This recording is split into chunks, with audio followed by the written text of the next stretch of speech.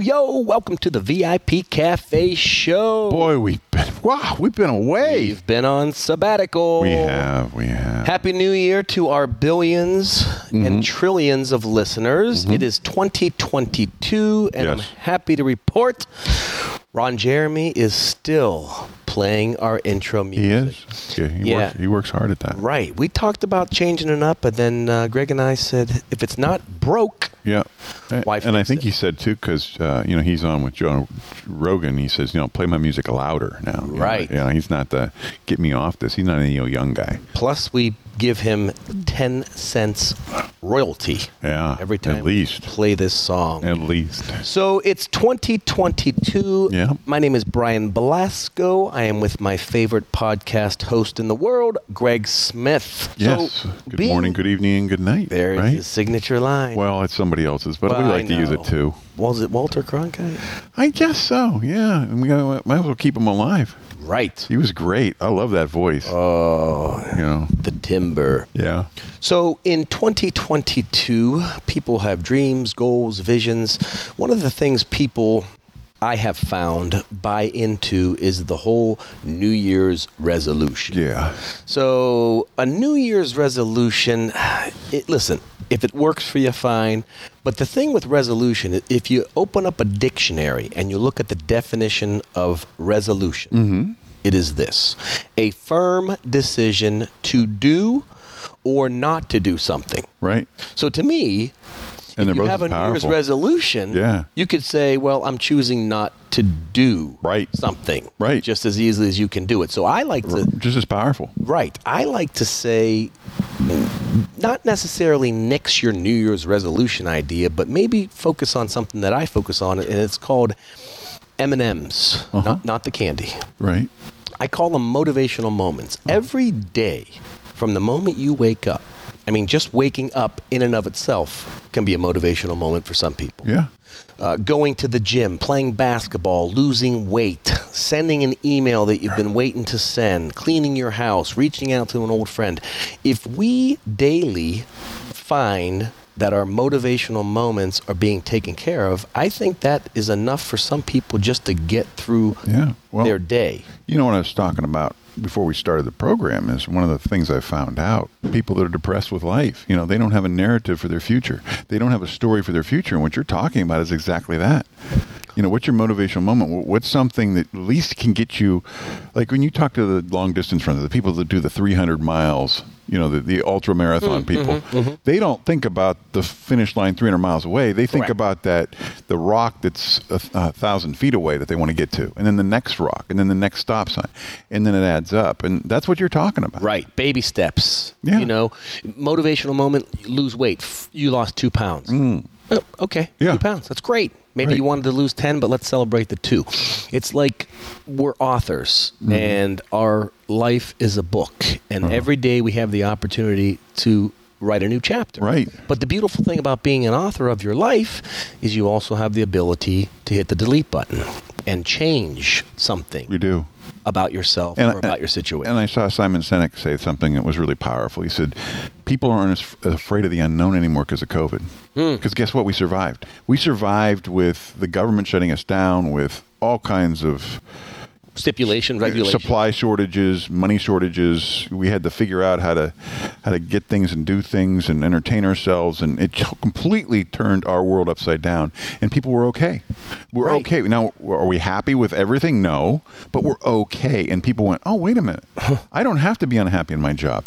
I don't have to be unhappy in my relationship. I don't have to be unhappy with this. I can make a change. The unknown's not as bad as I thought it was.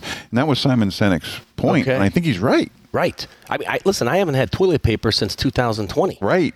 I couldn't find it. Right. But I survived. And those poison oak leaves didn't work out too well. Oh, my gosh, the rashes. So we're going to jump into a topic, but before we do, this just made me think of something. So there's a quote I created years ago. It goes something like this: success is not measured by what others think, but instead how it made you feel. Right. Key word in that sentence, yeah. You. So if you're trying to succeed for someone else or someone else's ideology, what's the word I'm looking for? Ideology. Then you're in my opinion, setting yourself up to succeed for someone else and worried about what they're going to think and what they're going to say. So success is not measured by what others think, but instead how it made you feel. And if losing just 2 pounds made you feel good, well, then hell, that's success. Well, it is. Our billions of listeners are probably wondering why we have been on sabbatical, and I have talked with Greg extensively about this next subject, and he has gladly decided to open up a little bit with regards to his life. So this may be a shocker for some of you, but our good friend Greg Smith had cancer. Yeah, I did. And he is now sitting across from me, and we are looking at each other and kind of falling in love a little bit. Yeah, right. Little bromance. Yeah. But Greg is bold enough, strong enough, and proud enough to tell us about his journey with regards to his esophageal and stomach cancer. So, Greg, I'm going to give you the floor right now, and maybe this airing of our podcast can help someone maybe get themselves checked out. Yeah, well, number one, if you have acid reflux and you haven't seen a doctor had a GI, upper GI done, get that done. Because when I did the research on this, I found that they do lower GIs because more people have colon cancer and colon problems than they have esophageal problems. So it's a numbers game for the insurance company. Okay. It's, they'd rather not spend the money on upper GIs because it doesn't pay to catch it early. So you have to make that decision. And if you have acid reflux, you should definitely be going to see a gastroenterologist and getting a scope. Just so you know, I have an 18-year-old son that has it really bad. The acid reflux? That reflux can cause issues where it opens you up for carcinogens to get in there. Okay? Okay.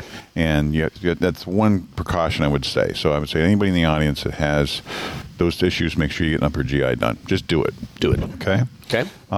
What happened is I was eating and it was like getting uncomfortable to eat. Like stuff was getting stuck. And I'm like, what's going on? So it wasn't certain foods. It was just eating in general? Eating in general. Okay. We thought it was my pancreas. We thought it was the gallbladder. We went and, and they sent me to Dr. Yusuf. Okay. And, he goes, well, you got cancer.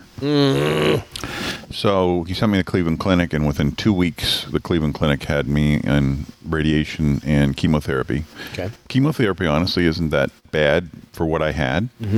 The radiation is a lot worse, and people that have had both will answer that radiation creeps up on you. You think you're fine, and then when radiation's over is when it starts to hurt. So, like what kind of effects? You just, everything eats, it feels like you've got a sore throat. Okay. All the way down to your stomach.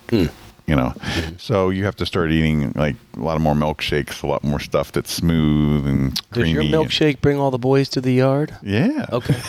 Just checking. So anyway, I got my surgery doctor. Dr. Murphy did a great job up there. He's one of the best in the world. He removed 70% of my esophagus and 25% of my stomach. So I have a vertical stomach. Wait a second. That's a big percentage. It is, but that all works great. Okay. I mean, it does. I mean, I don't eat as much, and I have to eat protein with everything I eat because if you don't have a mixture in your stomach, it'll just release it. Okay. So you have to have some mixture. So I've learned how to do that, and then I had some complications with the J tube. When they pulled it out, I guess I got an infection. Explain the J tube. The J tube goes into your small intestines. It's called a J joint or something like that, or whatever. But that's where they put the feeding tube because you can't eat once they. You got to let that heal before you can eat. Right. And that takes about a month. Okay.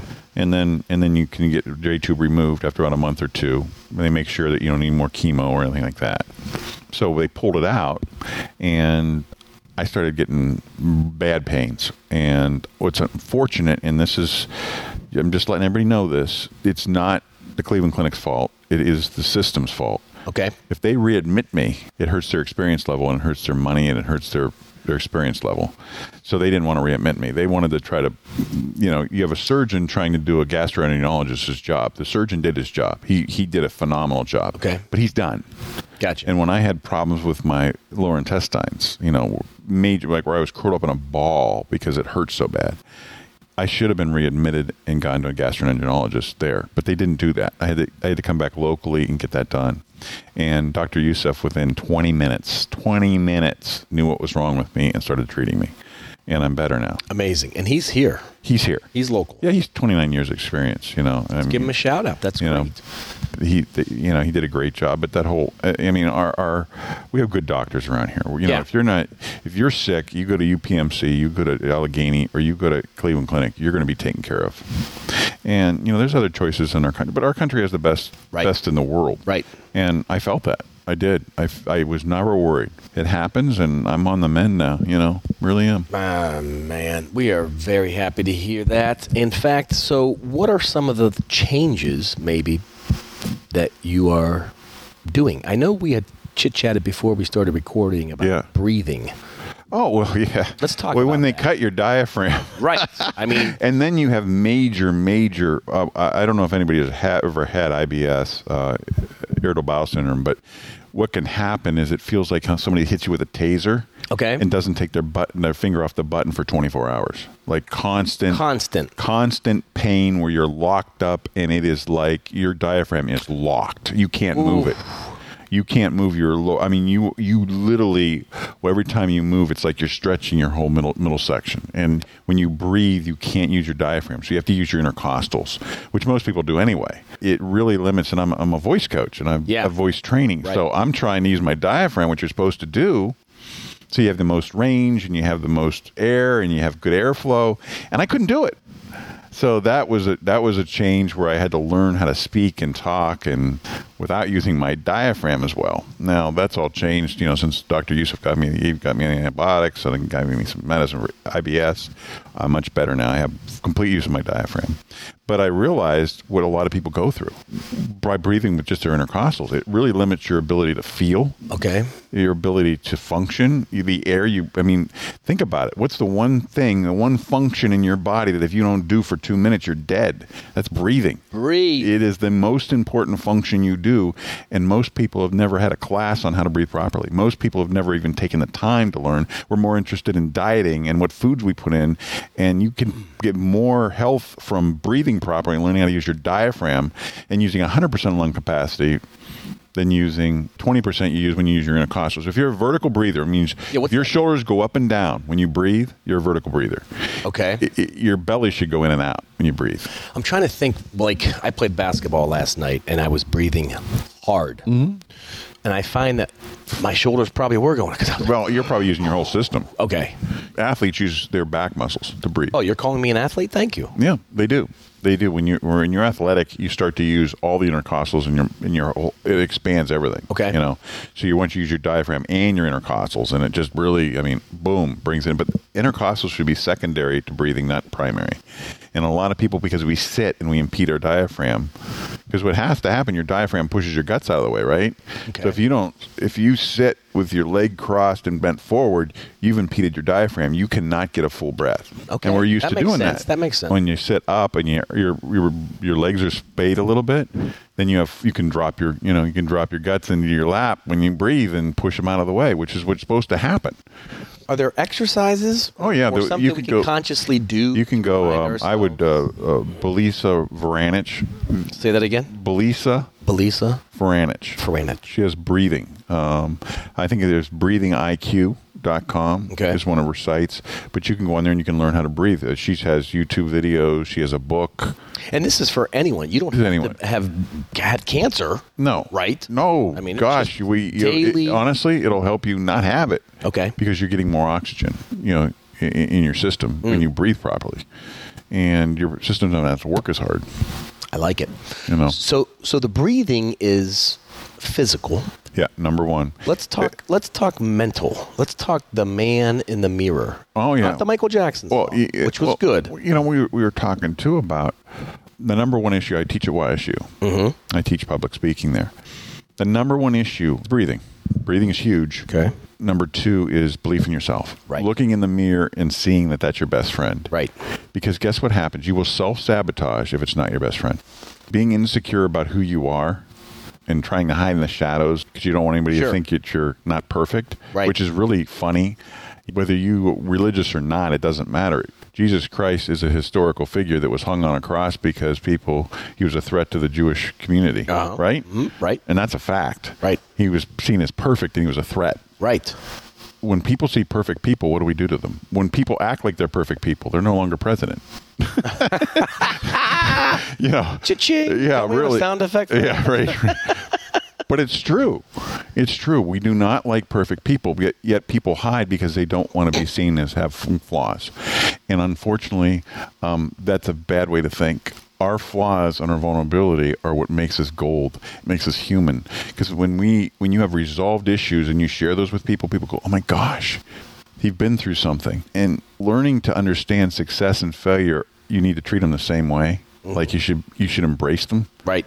It is difficult. And when you're older, you get to learn that. Some people do. Sure. But the faster you get to know that person that looks you back in the mirror is your best friend, when you have to walk a fine line between arrogance and confidence. They say that about Joe Burrow down in the Bengals. Joe Cool. Yeah, he walks a fine line.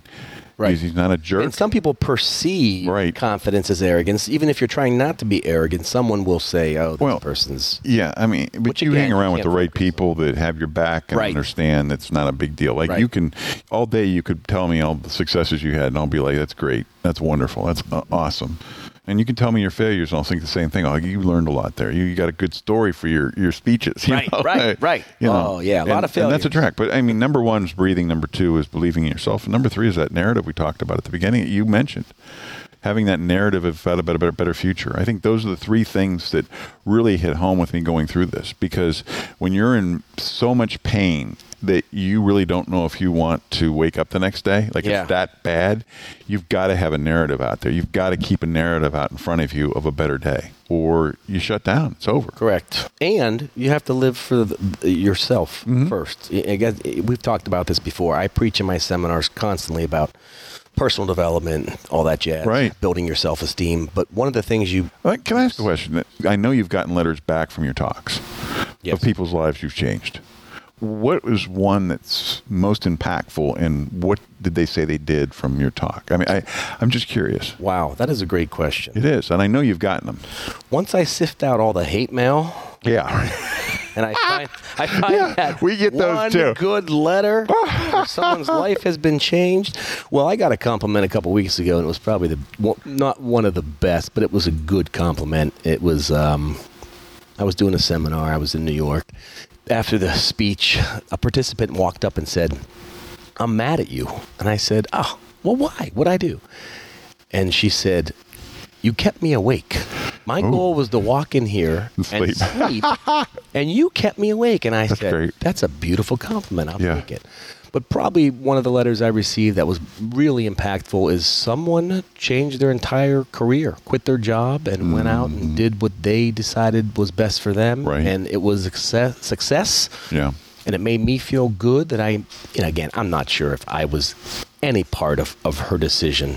But she gave me a little bit of credit and said, "What you said on stage really inspired me to go out." You were the igniter. My job, and it's up to her to run with it. Right. That made me feel good. It made me smile. When the student's ready, the teacher will appear. Right. Right? Yeah, that's a good question. Yeah. For asking that.